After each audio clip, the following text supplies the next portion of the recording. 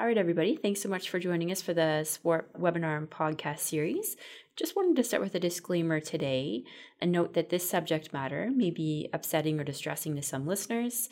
So please keep this in mind prior to listening and viewing.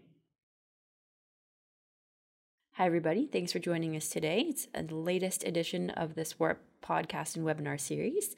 I'm Dr. Valdis, Medical Director of Education, and I have here joining with me Dr. Erfun Hatam, who's a fifth-year, almost finished emergency medicine resident here. He'll be completing his training and going to work down in Windsor starting in the fall. Thanks so much for joining me today, Dr. Hatam.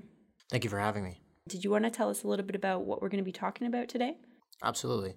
So today the topic of the presentation will be on trauma in pregnancy, a special population that is important to know how to manage.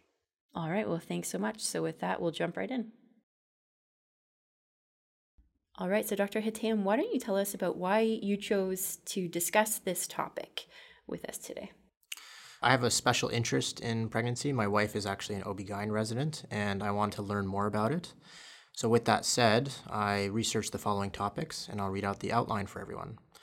So the goals of this presentation are to review the epidemiology of trauma in pregnancy, to look at an overview of the anatomic and physiologic changes in pregnancy, to describe how to optimize paramedic management due to anatomic and physiologic changes in pregnancy, and see how we should do modifications to our routine assessments and treatments during pregnancy, and modifications to critical procedures related to trauma in pregnancy, as well as modifications to cardiac arrest in pregnancy, and finally to review a few special situations in the traumatic pregnant patient and how it affects management.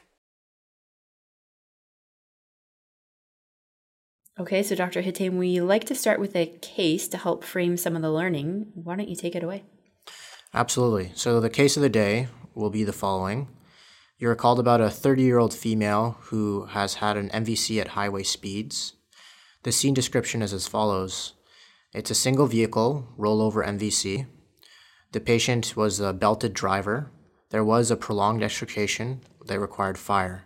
There were no other passengers on board, and the patient is visibly gravid. And so, Dr. Hatam, when the paramedics arrive, is she extricated at this point? As the paramedics arrive, the patient has been able to be extricated, and you're able to get her onto your stretcher. The vital signs that you are able to record are as follows. A heart rate of 115, a resp rate of 28, a blood pressure of 100/75, SpO2 of 95% on room air, and a temperature of 37 degrees. And Dr. Hatam, to sort of roll out or finish up the vital signs, what are the GCS and blood glucose if required? The patient's GCS at this point is 15. She is following commands and moving all limbs, and the blood glucose is normal at 5. Okay, perfect. As you continue with your primary survey, you find that the airway is patent. Her breathing is equal bilaterally and non-labored. On your circulation assessment, however, you do find that the abdomen is tender with some bruising. There's no overt external bleeding that you see. The pelvis is stable, and she does have a quite gravid uterus. On your disability assessment, as previously mentioned, she is GCS 15 and moving all her limbs. And on your exposure part of your assessment, you do notice that she has some vaginal bleeding. All right, so we'll take a moment there and pause and think about how this scene description and this sort of physical exam and vital sign findings might cause you to act differently or how you would manage this patient. So we'll pause on that and then we'll move and talk a little bit more about trauma and pregnancy. Before we progress with more of the nuanced topics, let's talk a bit about the epidemiology of trauma in pregnancy. Maternal death is actually very rare, luckily, only about 6.1 in 100,000 deaths for maternal death, as per Health Canada statistics. About 20% of maternal deaths are attributed to trauma, and the most common causes of trauma in pregnancy are the following. MVCs, as was seen in this case, falls. Unfortunately, interpersonal violence and penetrating trauma are also high on the list. Interestingly, when we compare pregnant patients to non-pregnant patients who are involved in trauma, pregnant patients actually fare better. And the reasons for that are due to physiologic and anatomic changes that we'll discuss further, such as having more plasma volume and also having a large uterus that protects their visceral organs. All right, so thanks so much, Dr. Hatam, for framing that for us. So we're going to talk a little bit about some of the anatomic and physiologic changes in pregnancy, but I think this really highlights the fact that, unfortunately, these are cases that we come across, and we want to know how to best manage these patients. So really appreciate you coming today and dropping some pearls on how to do so. So let's jump into then the next topic, which is the anatomic and physiologic changes in pregnancy. Without further ado, let's jump into the anatomic and physiologic changes in pregnancy and how it will affect our primary survey. We will be using an ABCDE approach. All right, so starting with A on your primary survey for airway, Dr. Hatam, what is different in the airway of a pregnant patient? There are lots of changes actually. Due to the increased circulating volume, they have lots of edema all over their body, including their legs, but from an airway perspective, their upper airway becomes much more difficult to visualize due to upper airway edema, as can be seen in the epiglottis in the picture on the right. They also get more friable mucosa, so with increased laryngoscopy attempts, you can get increased bleeding and increased obscuring of the airway. They also have lots of issues with reflux due to decrease in the lower esophageal tone and delayed gastric emptying. This makes the risk of aspiration much higher in the pregnant patient. And finally, due to the increased fatty tissue and increased breast size, it may be more difficult to open the mouth or extend the neck, making access to the airway much more difficult. So, Dr. Hatam, this is all really good information, but what should paramedics do with this information? From an ACP perspective, if you have to go forward with intubating, make sure that your first attempt is the best. Certainly, all pregnant patients should be considered a difficult airway. Make sure to pre-oxygenate. Make sure to consider using a bougie if available, and you want the first pass to be the best pass. And why is that? Why do you want the first pass to be the best pass, Dr. Hatam?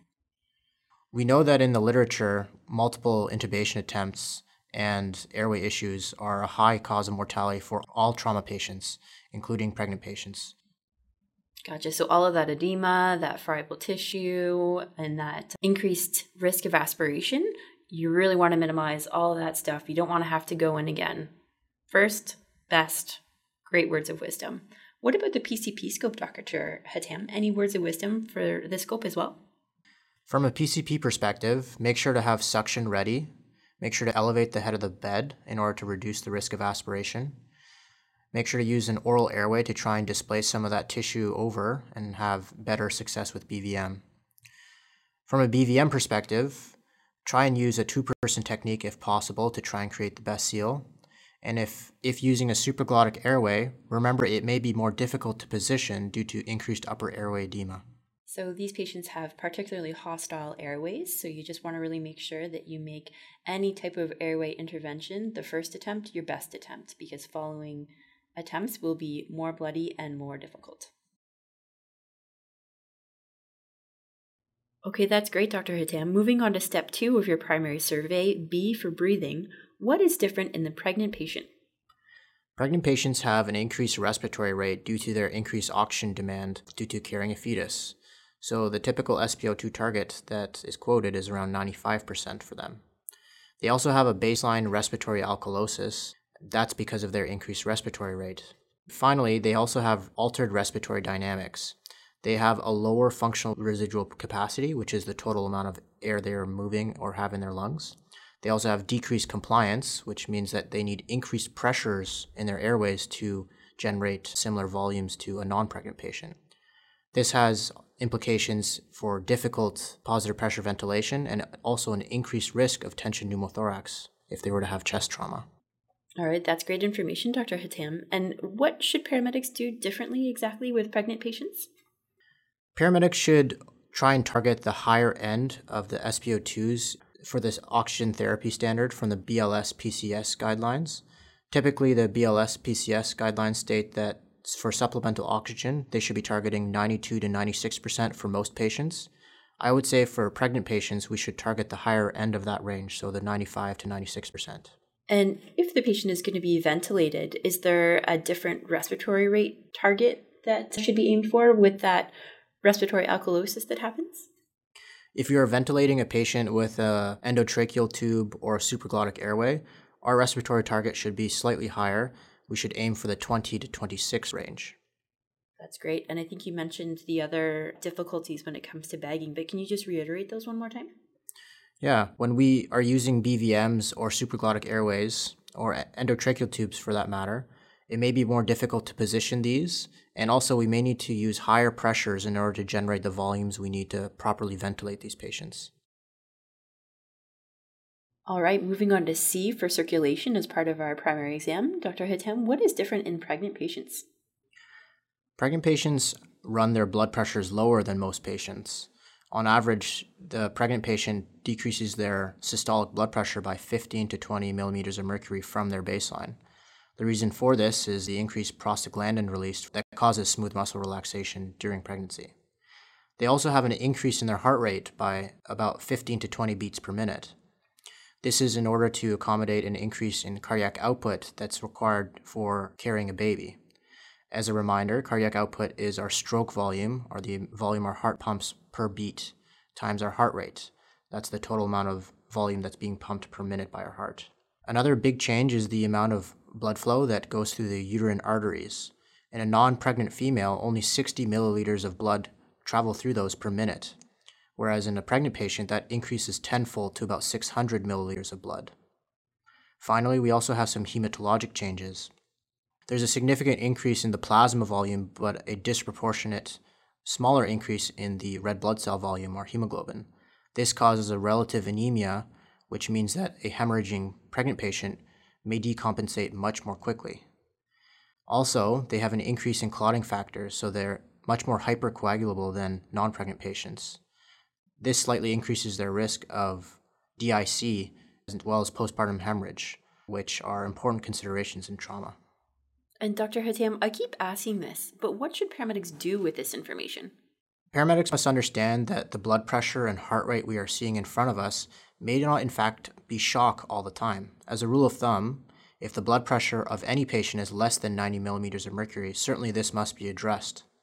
However, as we will review in our case, blood pressures in the low 100s and heart rates in the low 100s can actually be normal for pregnant patients. Also, treating bleeding in a pregnant patient is pretty much the same as any other patient. We must apply pressure over any hemorrhaging wound. We must bind an unstable pelvis. However, there's a very key maneuver in managing hemodynamics of a pregnant patient that we'll discuss in the next slide. A large consideration for any pregnant patient is the concept of supine hypotensive syndrome. This can affect the patient's cardiac output by up to 30%. This happens when a pregnant uterus is sitting and compressing on the vena cava and aorta. And Dr. Hatam, when does this start? Is this first trimester? How far along in pregnancy does this occur? Usually this becomes a major issue at 20 weeks and above. The way we can estimate if someone is 20 weeks is either if they tell us or if we can palpate the uterus above the belly button or umbilicus. So even halfway through pregnancy, you can have a significant amount of hypotension just from that uterus sitting on the major vessels while the patient is supine? Correct. Oh, wow. Okay, good to know. So Dr. Hatam, how can we reduce some of the effects of this supine hypotension syndrome? So the two ways we can address this is either by the leftward tilt maneuver, where we place things on the right side of the patient to slightly tilt them to the left about 30 degrees. Or if we have an extra pair of hands, we can do the left manual displacement maneuver, where we push the uterus over to the left. The goal of this is to offload the vena cava and increase the venous blood return back to the heart, which again can significantly increase our cardiac output. I'm just going to add a quick note that the picture that you see there on your left, the leftward tilt maneuver, has an image of someone doing CPR. The AHA recommends doing CPR on a hard, flat space with left manual displacement. So it's going to be tricky for you in the back of the ambulance to have somebody on an angle with something hard under them to perform efficient CPR. So just remember that the AHA recommends in the setting of cardiac arrest to perform left manual displacement on a hard, flat space.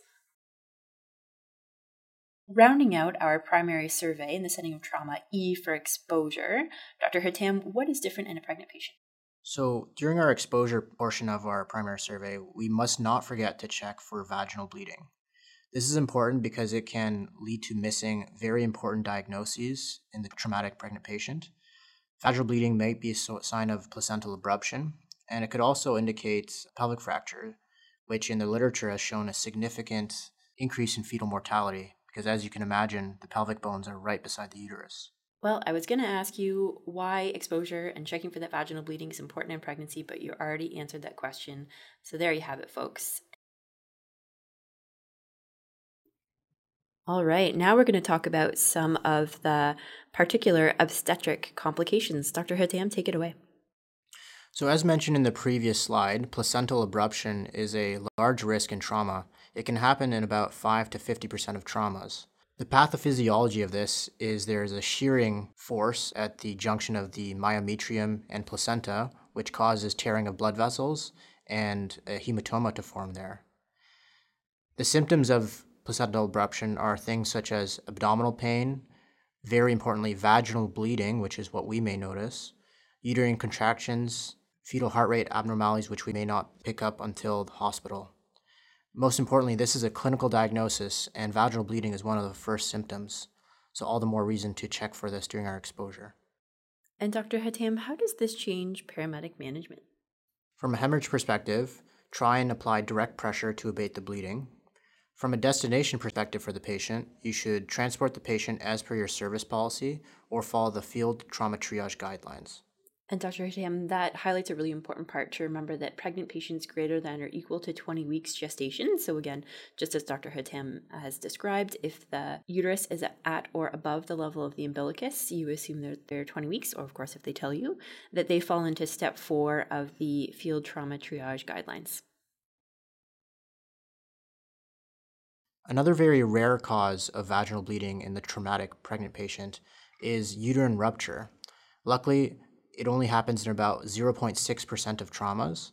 Unfortunately, when this does happen, there's almost a 100% fetal mortality.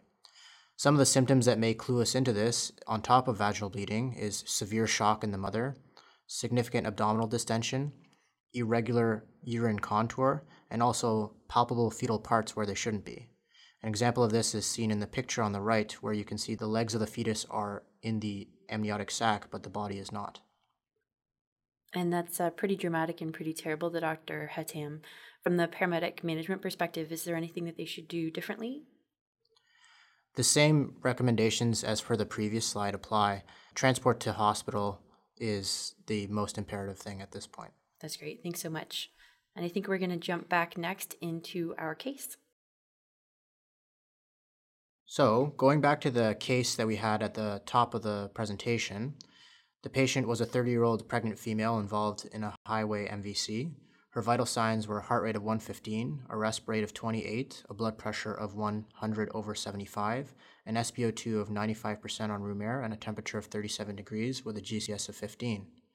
Now that we know more about the physiology of pregnancy, we can note that some of these vital signs, although they are flagged as abnormal, are maybe actually within the normal range for a pregnant patient. Going through our primary survey, the important findings were that she had some abdominal tenderness with bruising, as well as vaginal bleeding on our exposure assessment. These will raise significant concerns for obstetrical complications such as abruption or uterine rupture. That's great, Dr. Hatam. And then just to review really quickly, with this case and what we've just learned, what would change in paramedic management? Although these vital signs are within the normal ranges of pregnancy, there is a risk for deterioration, so close monitoring is imperative. If the patient's systolic blood pressure drops below 90, we can use our IV and fluid therapy medical directive to address this. Also, if she has ongoing bleeding, we should manage this with direct pressure. And from a destination perspective, follow your local service policy or field trauma triage guidelines. All right, Dr. Hatam, that is wonderful going through some of the anatomic and physiologic changes in pregnancy that occur and how that changes your initial assessment and potential management. Are there any other sort of recommendations or changes to patient care that you'd like to highlight? So going through the recommendations from the Society of Obstetricians and Gynecologists of Canada, there are certain notable things that are relevant to pre-hospital care. Over the next few slides, we'll review how certain procedures are modified, how certain special trauma populations, such as the cardiac arrest patient or the electrocution patient, should be managed, as well as we'll end off with some trauma prevention recommendations set out by the SOGC. Okay, so let's get started with procedure modification. As we've already discussed, the anatomy and physiology of these patients change quite a bit. Let's talk about if or how that should impact any of our procedures. Dr. Hatam, take it away. So let's first start with intraosseous access. In pregnant patients, the humeral site is actually preferred. This is, again, because of supine hypotensive syndrome. As you can imagine, any IV access or IO access below the pelvis may cause the medications or fluids we're administering to not be able to get into the systemic circulation. Secondly, when addressing a pneumothorax, needle decompression in a pregnant patient is slightly modified. In the ALS PCS tension pneumothorax medical directive, the two options are given to the paramedics. The first is that you can do the anterior second mid-clavicular line approach, or use the fifth or fourth intercostal space in the axillary line. If going to the anterior axillary line approach, target the higher rib space, so the fourth rib space. The reason we do this in pregnant patients is because the diaphragm and abdominal contents may sit 2 to 4 centimeters higher. All right, so as you recall from when we trained how to use this site at the inaugural ACP hands-on day, we discussed from a landmarking perspective that the nipple is typically at the line of the fifth intercostal space. We also mentioned then, and we'll highlight now, that the anatomy changes a little bit when you're pregnant, and there's more adipose tissue, and therefore the nipple may be displaced more than you think it is. As you recall from your ACP hands-on day, the fourth intercostal space landmarking site is the bottom of the axillary hair. As Dr. Hatam just highlighted for us, this is the space we're looking for, the fourth or higher space in these patients because the diaphragm is higher. So don't use the nipple in these patients, use the bottom of the axillary hairline in order to go for that fourth intercostal space, which is a little bit higher than the fifth space that we're looking for because, again, the diaphragms are higher in these patients. Take it away, Dr. Hatam. The next procedure that we'll discuss in the pregnant patient is cardioversion. Luckily, it is safe for both mom and baby. The only modification that is stated in the guidelines is to remove any fetal monitoring that's there. However, that won't be an issue for my EMS colleagues. However, from a pelvic binder placement perspective, it is still placed in the typical position. However, beware of supine hypotensive syndrome and use the uterine manipulation techniques as discussed previously to address this.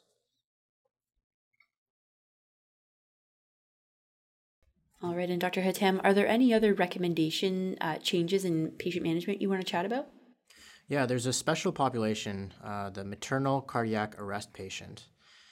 Luckily, this is very rare, only about 1 in 30,000 cases.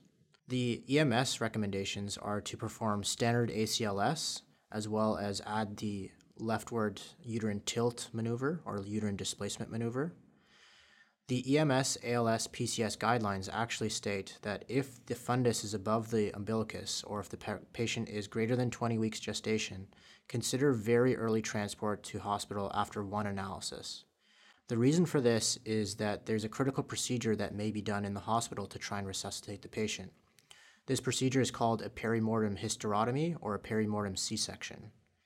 The benefits of this procedure are it rapidly resolves supine hypotensive syndrome, and it can redirect a large volume of blood flow back to the systemic circulation. As we previously discussed, about 600 milliliters per minute travels through the uterine arteries. And although the main goal of perimortem hysterotomy is to try and resuscitate the mom, it can also save the baby, which is an added benefit. And this procedure is just as described, so it's while the mom is arrested, the baby is taken out via C-section. Correct. Some more details about perimortem C-section are that the goal overall is to try and achieve the completion of the procedure from about 4 to 5 minutes after the arrest of the mother. However, Understanding that a transport time of 4 to 5 minutes would be quite rare, it is reassuring to know that there are case reports of good neurologic outcomes for mom and baby, even up to 15 to 20 minutes post-arrest. So the overall bottom line from the EMS perspective is that time is imperative, and early transport to hospital gives mom and baby the best chance of good outcome. All right, and Dr. Hatam, I believe you wanted to talk about some other recommendations as well with particular special populations. Yeah, so for the penetrating trauma patients, the SOGC actually states that for pregnant patients, penetrating injuries in pregnant trauma patients are managed in essentially the same way as non-pregnant patients. In fact, penetrating trauma in pregnant patients is actually protective for the mother. As you can see in the CT scan shown on the right, the large uterus and large fetus displaces all the visceral organs of the mother, which actually decreases the risk of injury to the mother. In fact, this is to the point where only 15 to 40% of pregnant patients have visceral injury versus 80% of non-pregnant patients. Unfortunately, on the flip side, this means that the fetal mortality in penetrating trauma is extremely high, greater than 70%. From EMS perspective, the bottom line is there's no change in management. All right, and another special population you mentioned was electrocution. Take it away. So, amniotic fluid is actually a very good conductor. So, any electrocution has an increased risk to the fetus. The damage to the fetus can actually be occult, and that's why monitoring is very important. From an EMS perspective, you can consider doing a 12 EDCG, and if seeing a patient with this in the field and they're considering not transporting to hospital because they feel that they have had a minimal injury, the risk should be made aware to the patient. The bottom line is that the patient should be transported to hospital for monitoring and assessment. And Dr. Hatam, if they were brought to the hospital, how long would they have to be monitored for? What does the SOGC say? The SOGC lays out certain risk factors, and if a patient meets any of these risk factors, they are typically monitored for up to 24 hours. That is a great pearl for our paramedics. Remember that if you have a patient who's refusing service or refusing transport to hospital, that the risks and benefits need to be fully explained to the patients. Well, here is just a little bit more information on the risk of not going to hospital if a pregnant patient is electrocuted. So there you go. And the last pearl that we're going to talk about with regards to recommendations is a bit of a switch up. This one's about trauma prevention. Take it away, Dr. Hatam. As with all other populations, maternal deaths are also reduced from seatbelts from 33% to 5% with proper seatbelt use. As seen in the picture on the right, proper seatbelt use is slightly different in the pregnant patient versus the non-pregnant patient. For a pregnant patient, the seatbelt strap should be placed below the uterus and between the breasts. No strap should be sitting on the abdomen over the uterus. The reason for this is because there are case reports of airbags as well as seatbelts causing uterine rupture. However, when we look at the literature, the overall benefit is significantly higher than the risk of this. So seatbelts are recommended in pregnancy. All right, Dr. Tam, that is great. And that's a pearl for you, not just for patient care, but maybe also for our own personal or family use, just to know what to do with a patient who's maybe a little bit different now that they're pregnant. So thank you very much. Well, Dr. Hatam, this has been a super educational and action-packed session.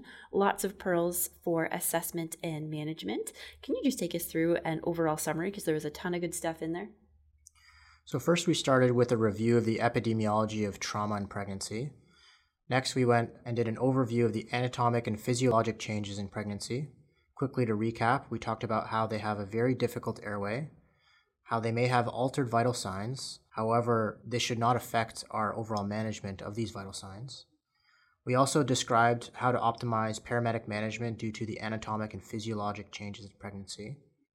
We talked about modifications to routine assessments and treatments, such as ensuring to know what gestational age the patient is, most importantly, knowing if they are over 20 weeks. We talked about using the uterine displacement maneuver if they are over 20 weeks. And also on our exposure assessment, looking for vaginal bleeding, as this may be a sign of abruption. Next, we talked about modifications of critical procedures related to trauma and pregnancy. We talked about the ideal IO placement being the humeral site. We also talked about when decompressing a pneumothorax, choosing the higher rib space in the anterior axillary approach at the fourth intercostal space. And next, we talked about the modifications in cardiac arrest. The most important point being early transport to hospital being paramount because of the performance of perimortem C-section. And finally, we talked about a few special situations in trauma patients, such as electrocution and trauma prevention guidelines. Well, Dr. Hatam, again, thank you very much for joining us today. Tons of great information in there for all of our listeners. Really appreciate you taking the time to come and join us. Thank you very much. And a big thank you to our audience for joining us today. If you have any questions about any aspect of the webinar, feel free to shoot me an email. My email is listed there on the slide. Thanks, everybody. Take care.